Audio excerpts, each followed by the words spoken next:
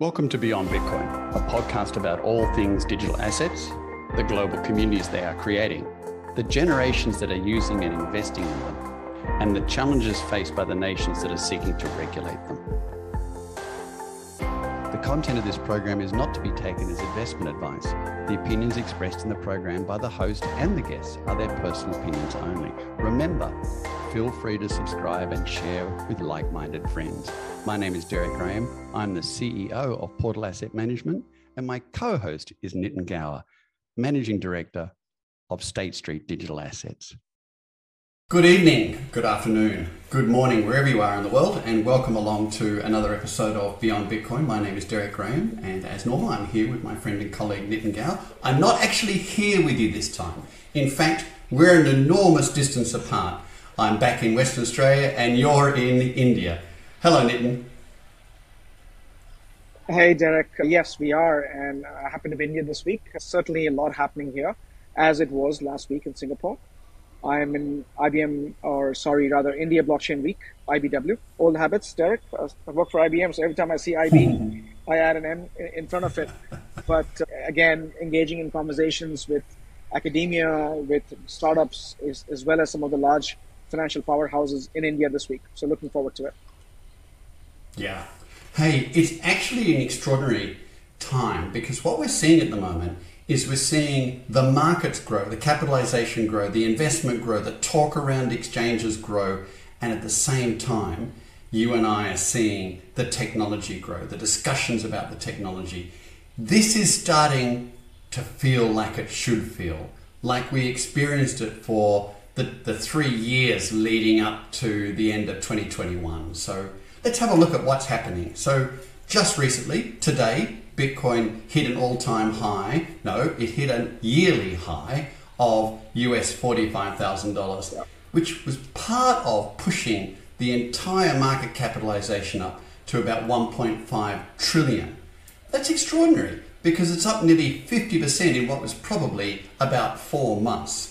So we've seen a real movement, and there's sort of discussion around why. Same sort of discussion, interest rates are looking like they're going to drop away, spot ETF is coming, there's some panic buying, there's a lot of FOMO out there that's engaging with the acquisition of Bitcoin. But it's not just Bitcoin that is seeing this growth. Obviously, we're seeing that play through a number of the larger altcoins in reflecting their value. But shares in Coinbase, which is the cryptocurrency exchange that is listed on exchange in the USA, have risen nearly 300% in the last 12 months. And that 300% in natural fact has outperformed Bitcoin itself. And the chart that's running it, the professionals tell us that the chart that's running it, they think there's a lot more growth yet to come from Coinbase. Quite extraordinary.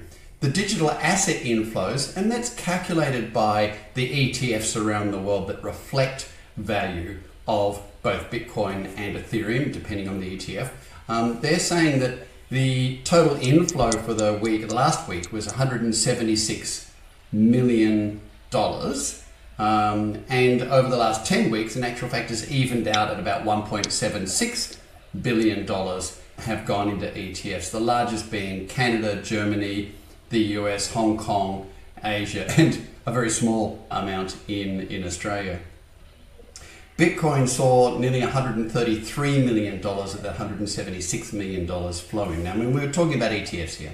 And so we've seen some really encouraging inflows and reflections of value there. So Nitin, we've just come from Singapore, and you and I had a fantastic opportunity to both speak with a round table and talk at a conference.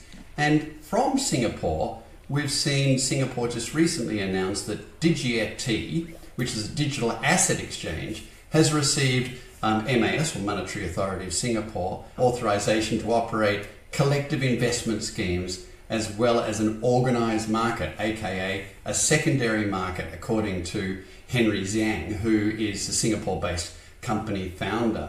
So the exchange is being granted Central Bank's Capital Market Services license, and it's a recognized market operator. This is great progress that they're actually, in Singapore, they're actually moving forward and recommending the establishment of these exchanges.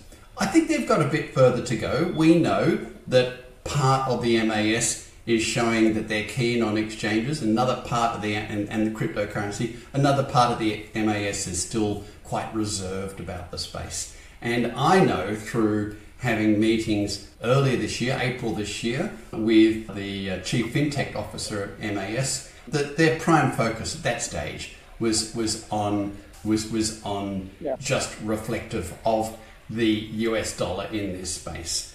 And that's not a great movement forward, but that was April, and you never know, by now they might be going past that whole stable coin area. So the family offices up in Singapore, they're starting to show a great deal of interest in this. We're getting more and more inquiries consistently from the Portal Digital Fund point of view and from the Radiance Fund point of view.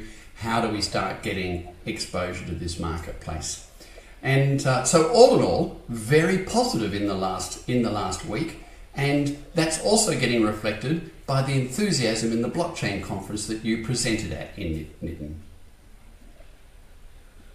Yeah, and I would echo that, Derek. I think, and I felt after a long time being in the element because one, there's market momentum, there's energy, there's enthusiasm because rising tides lifts all the boats. And as you rightly pointed out, that not just Bitcoin. We've seen massive growth in all the alts, the alternative currencies that surround Bitcoin. The miners have seen a massive influx of that growth potential as well. This is the Riots of the world and Marathon of the world who own a lot of these facilities that are involved in mining Bitcoins. Of course, then you have the Michael Saylors of the world, MicroStrategy, which I think is an amazing story of dollar cost averaging, that every time there's a dip, Michael Saylor has been consistently going ahead and investing into Bitcoin, whether it's from a debt or equity raises that he's done as a company, and that makes MicroStrategy a de facto ETF. If you invest in MicroStrategy, you actually have a Bitcoin exposure.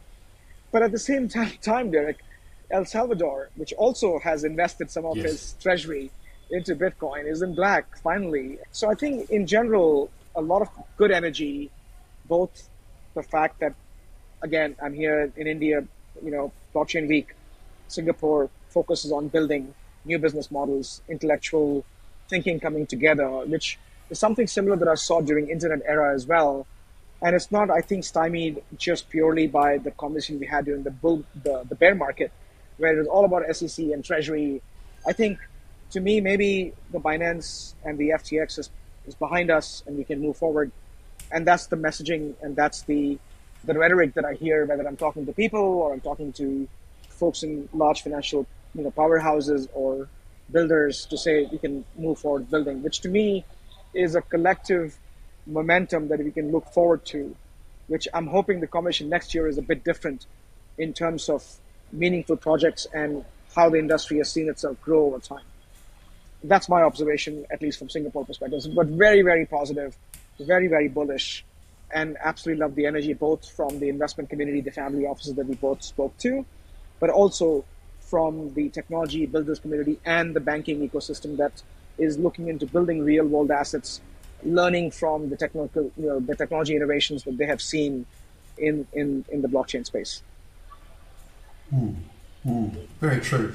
It's amazing what a couple of months difference makes. Of course, in this space, it's amazing what a week makes, And really 3 months ago, we were hoping and anticipating that Q4 would see an uptake and some enthusiasm come into the market. And we've seen that in even greater uptake than we anticipated. One has to remember that it's sitting at about 1.5 trillion. And if you look at the CCI 30 index, which is sitting about 10,500 as an index count, that's, the all-time high was sitting at about 35,000 as an index count. So it's like, it's a third of where it was some period of time. So we've seen rapid growth, but it's been early growth that's occurred. And, I've got to say, from my point of view, when engaging some investors, there's a certain level of enthusiasm around saying, come on, it's now. Don't call us in a year's time. Now is my thought. Now, remember, we don't give financial advice on this show, and this is my discussions with the professional investors. But the interesting thing about it is that those investors, many investors, not those, but many other investors, They're looking at bonds and equity and real estate, and also there are many things that are keeping them occupied. They actually haven't necessarily started moving their binoculars across to this space. So as yet, I don't think we've seen the big arrival of the investment houses and the institutions. And the amounts of money I'm quoting there of $176 million a week coming in aren't very large, frankly. So we've seen high percentage increases, but it's not very large amounts, and the main investment community still hasn't engaged. Do you see that, Nitin? I see that too, and I think when I look at the numbers that you recited early on, then it's not a lot if you think about it, right? No. 130 million, 150 million in high finance it's really not a lot coming into it. And I think there were some predictions that the analyst community, this is the JP Morgan and the Bank of America, have made that ETF, learning from the past lesson in Canada, doesn't necessarily imply the valuation that we are seeing attributed to the ETF elements. But there's also this whole element of FOMO, and so I think there's a combinatorial element of this, which, given some of the predictions, both the likes of Matrixport and some of the analyst community, JP Morgan, for instance, these numbers to me are building blocks. They are incremental growth that we see. That means there's a lot more to come. And some predictions were that we expect Bitcoin to reach $100,000 by the end of 2024. And I'm glad that it's not $1 billion in the first week. I'm glad that it's incrementally progressing, because that also is a sign of maturity, because people are consuming information and making decisions based on that information, whether it's Federal Reserve interest rate, which is impact of global macro into the asset valuation, or whether it's a halving event, which is being factored into the pricing, which is happening in April, or whether it's all the bad actors, the contagion of incompetence behind us, FTX and Binance and some other sort of lawsuits in this, or including the fact that SEC is losing steam given the entire legal and regulatory sort of challenges that they have seen, and they have lost a few and cases and so on and so forth. So I think to me these are nuggets which leads towards the fact that I'm glad it's not $1 billion or 10 billion inflow into it. It's incrementally processed, which means the markets have the ability to consume information and then make subsequent decision, because high volatility in terms of prices having this massive swings is not good for the industry in general, I think. Yeah, 100%. It may be good for a few who are trying to have arbitrage opportunities and so on and so forth. It's certainly not good for the entire industry, I think. Yeah, no, you're absolutely right. And one has to remember, those that are listening to us now, you really are a minority. You're a special minority, but you're a minority because it's still a very small industry, and those with any degree of knowledge in this industry, and everyone often has an anxiety moment when they think about how much they know in this industry. And normally that anxiety moment is, I just don't know enough. And I think the important thing to note there is you know a lot more than most people know. So if you're listening to this and you're getting an understanding of what's happening in investment, what's happening in technology development, what's happening in different countries around the world, you're getting a sense of the movement of this marketplace. And that's part of what we're here to do. And so that sense is that it is moving forward, but there aren't many people that have that overall understanding of what's happening in this marketplace. And I think that is reflected in this steady, well, if you call 50% over 3 months or 4 months steady, but in this steady absorption of money that this investment space has had. From our point of view, we are calling the followers that have been following our fund for some period of time and just asking them if they're watching this marketplace, and to ask them to start observing it. And so that's very good. And the other thing we've noticed along the way, of course, is we've had an opportunity to attend some conferences. And one of the conferences we attended, and thank you very much for the invitation, Nitin, I had an opportunity to listen to a number of bankers talk about digitization of real world assets. And if I may say so, as excited as bankers get, which is not very excited, these guys were talking about real world assets, tokenization of real world assets, as if it was something extraordinarily novel and quite groundbreaking. I'm pleased that they're excited about it. I think it's important to realize technology-wise, right, the tokenization of real world assets is probably not incredibly disruptive. however socially it might be disruptive. We're at the early days, aren't we, Nitin? We are, and I think we've been saying this for quite some time. I think the financial institutions, which is a lion's share of players who were there in that conference, who were talking about whether it's Standard Chartered initiatives or DBS initiatives, who are looking into this and tokenizing assets and giving you the adjacencies, for building the infrastructure that the tokenization of asset needs. I still think that it's amiss to many of these projects that are announced or discussed, that the world we live in is an increasingly connected global financial ecosystem, which means whatever happens in Singapore or Asia has to connect with what's happening in Europe and what's happening in the US, both that we are in a global market ecosystem, but also liquidity. There's a lot of flow of funds in exchange of these tokenized assets. At the end of the day, we're dealing with settlement instruments. We're dealing with money moving, primarily US dollars, not only as a global reserve, but also movement of money between these different projects. So I think that is something which I found was lacking, that everybody's talking about their projects to say, hey, we tokenized a green bond, we tokenized a bond, and we're able to do these things. But they were rather talking about closed systems. And I would like to see, at least as the industry progresses, to start looking into the secondary markets for these things. And is the market infrastructure ready, whether it's for custody systems or whether it's for clearing houses that are dealing with these systems, because that market structure has not changed. There's still these players who are performing a certain function. So to me, that was interesting. So my sidebar conversation, and I'm really glad that my peers and cohorts actually agree with that assessment.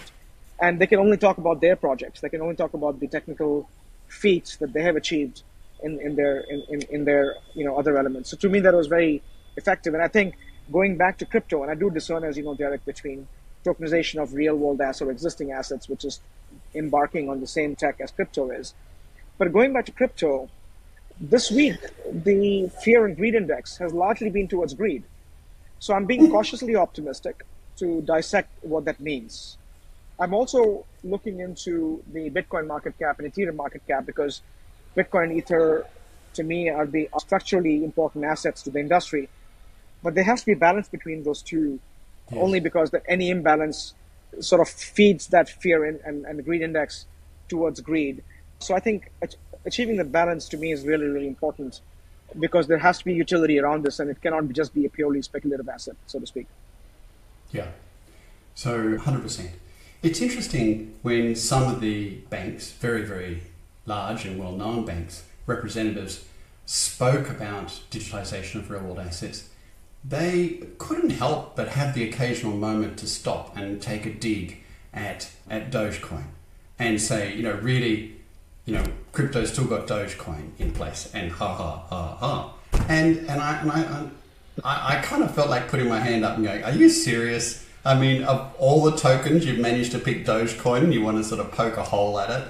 And I hope that there's going to be a more broad encompassment, of tokenization of real world assets. So can I use this analogy?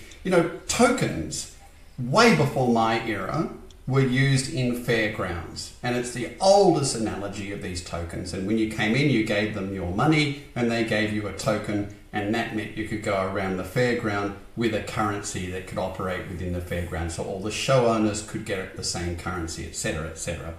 And the tokenization of digital assets, I don't think is much different to that. But what happens, Nitin, if you are handed a token, which is a smart contract, and you go into that fairground and it works out what you like, how to get there, how to get discounts on multiple rides, getting frequent flyers if you're going on multiple rides, proposing to you variations, discounts on lunches if you go to certain places.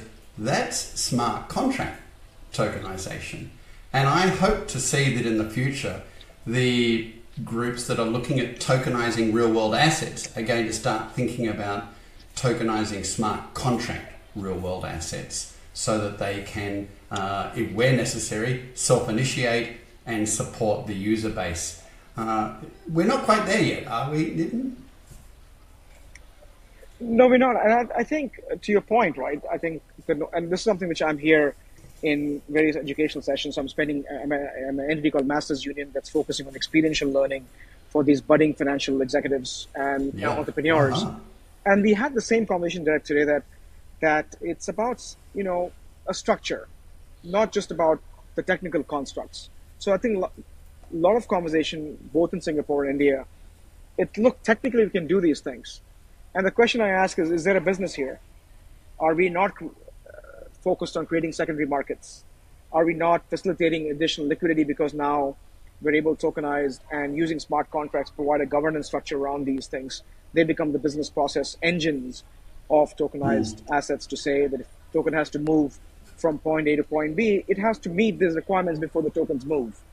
And this is what I think the industry has called as compliance-aware tokens, for example. There's all these conversations, and my simple question is, fine, we're tokenizing these things. Where is the market? Is there a secondary market? Because if there's no secondary market, Yeah. then all Yeah. the virtues that we have been extolling on fractionalization and liquidity creation and liquidity generation, it's non-existent. Because if I'm still sending a token from point A to point B, then we haven't really changed anything. We simply changed the modality from a digital message to a digital token. That's it, Yeah.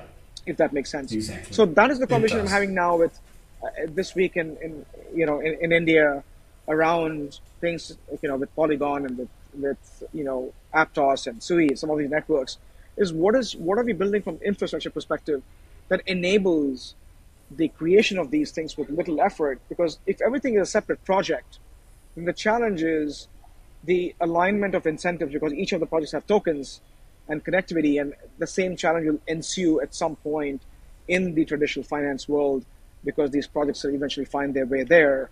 And so it's a little, I'm focusing more towards more serious projects as opposed to just hand waving saying that, hey, we've been doing this for some time, if that makes sense. So, Nitin, you're in India. You're doing typically what you do every year, which is your part of giving back to community and talking at these schools and Yeah. at these conferences. And well done for doing it. It's just typical of your character and what you enjoy doing. What are you Thank you. sensing there from the kids, from the young adults that are interested in this space? Yeah. Remember, I mean, India's got more than 1 billion people, and we know they're highly numeric and they're very ambitious. This would seem to me to be a perfect formula for India and its people. How do you think that's progressing at the moment, in Yeah. keeping with what the government's No. trying to do? Yeah, so I, first of all, super excited being from India and being here, being a part of the Indian ecosystem only gives me nothing but joy and pride, right? That I'm part of the whole ecosystem. Second thing is post China ban of crypto, we have discussed this last year sometime. There's a lot of VC capital that moved from China to India because India was the next evolution of taking on, because India didn't really ban crypto, they simply taxed it. So they discouraged use. But India also has some of the best payment systems in the world, from UPI to RTGS to NEFTs, and the only country that actually has real-time security settlement, which is large volume payments that go with it. So there's a digital innovation underway.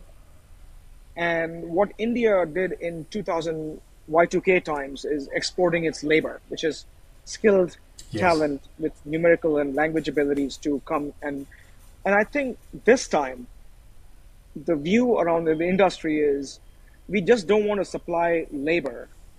We want to bring innovation. We want to bring entrepreneurs. We want to bring new ideas, and we want to actually bring the venture capital ecosystem at par with the global scale, which is bringing the Indian wealth that India has generated in the last 20 years. And I also think that this time, as compared to Y2K era, it's different because there is a whole sense of national pride of what India has achieved in space race, in infrastructure, in sort of strong governance, strong reserve of US dollars, massive foreign investment coming to the country. So I think it's a combination of that confidence level in addition to the skills that India has been developing in the last several decades. It's very exciting, Derek. I sense a new energy and I sense the can-do attitude. And I think, unlike the Western world, which is fearing this as a competitive element, I think the Indian administration is encouraging innovation, of course, with cautious optimism to make sure that we are doing the right things. There's no fraud. There is no displacement of a sovereign control of these systems for right reasons from Indian perspective, because India has always been plagued with counterterrorism financing and so on and so forth. And to me, that is refreshing to see that it's not just a blanket ban or blanket resentment towards the growth of technology.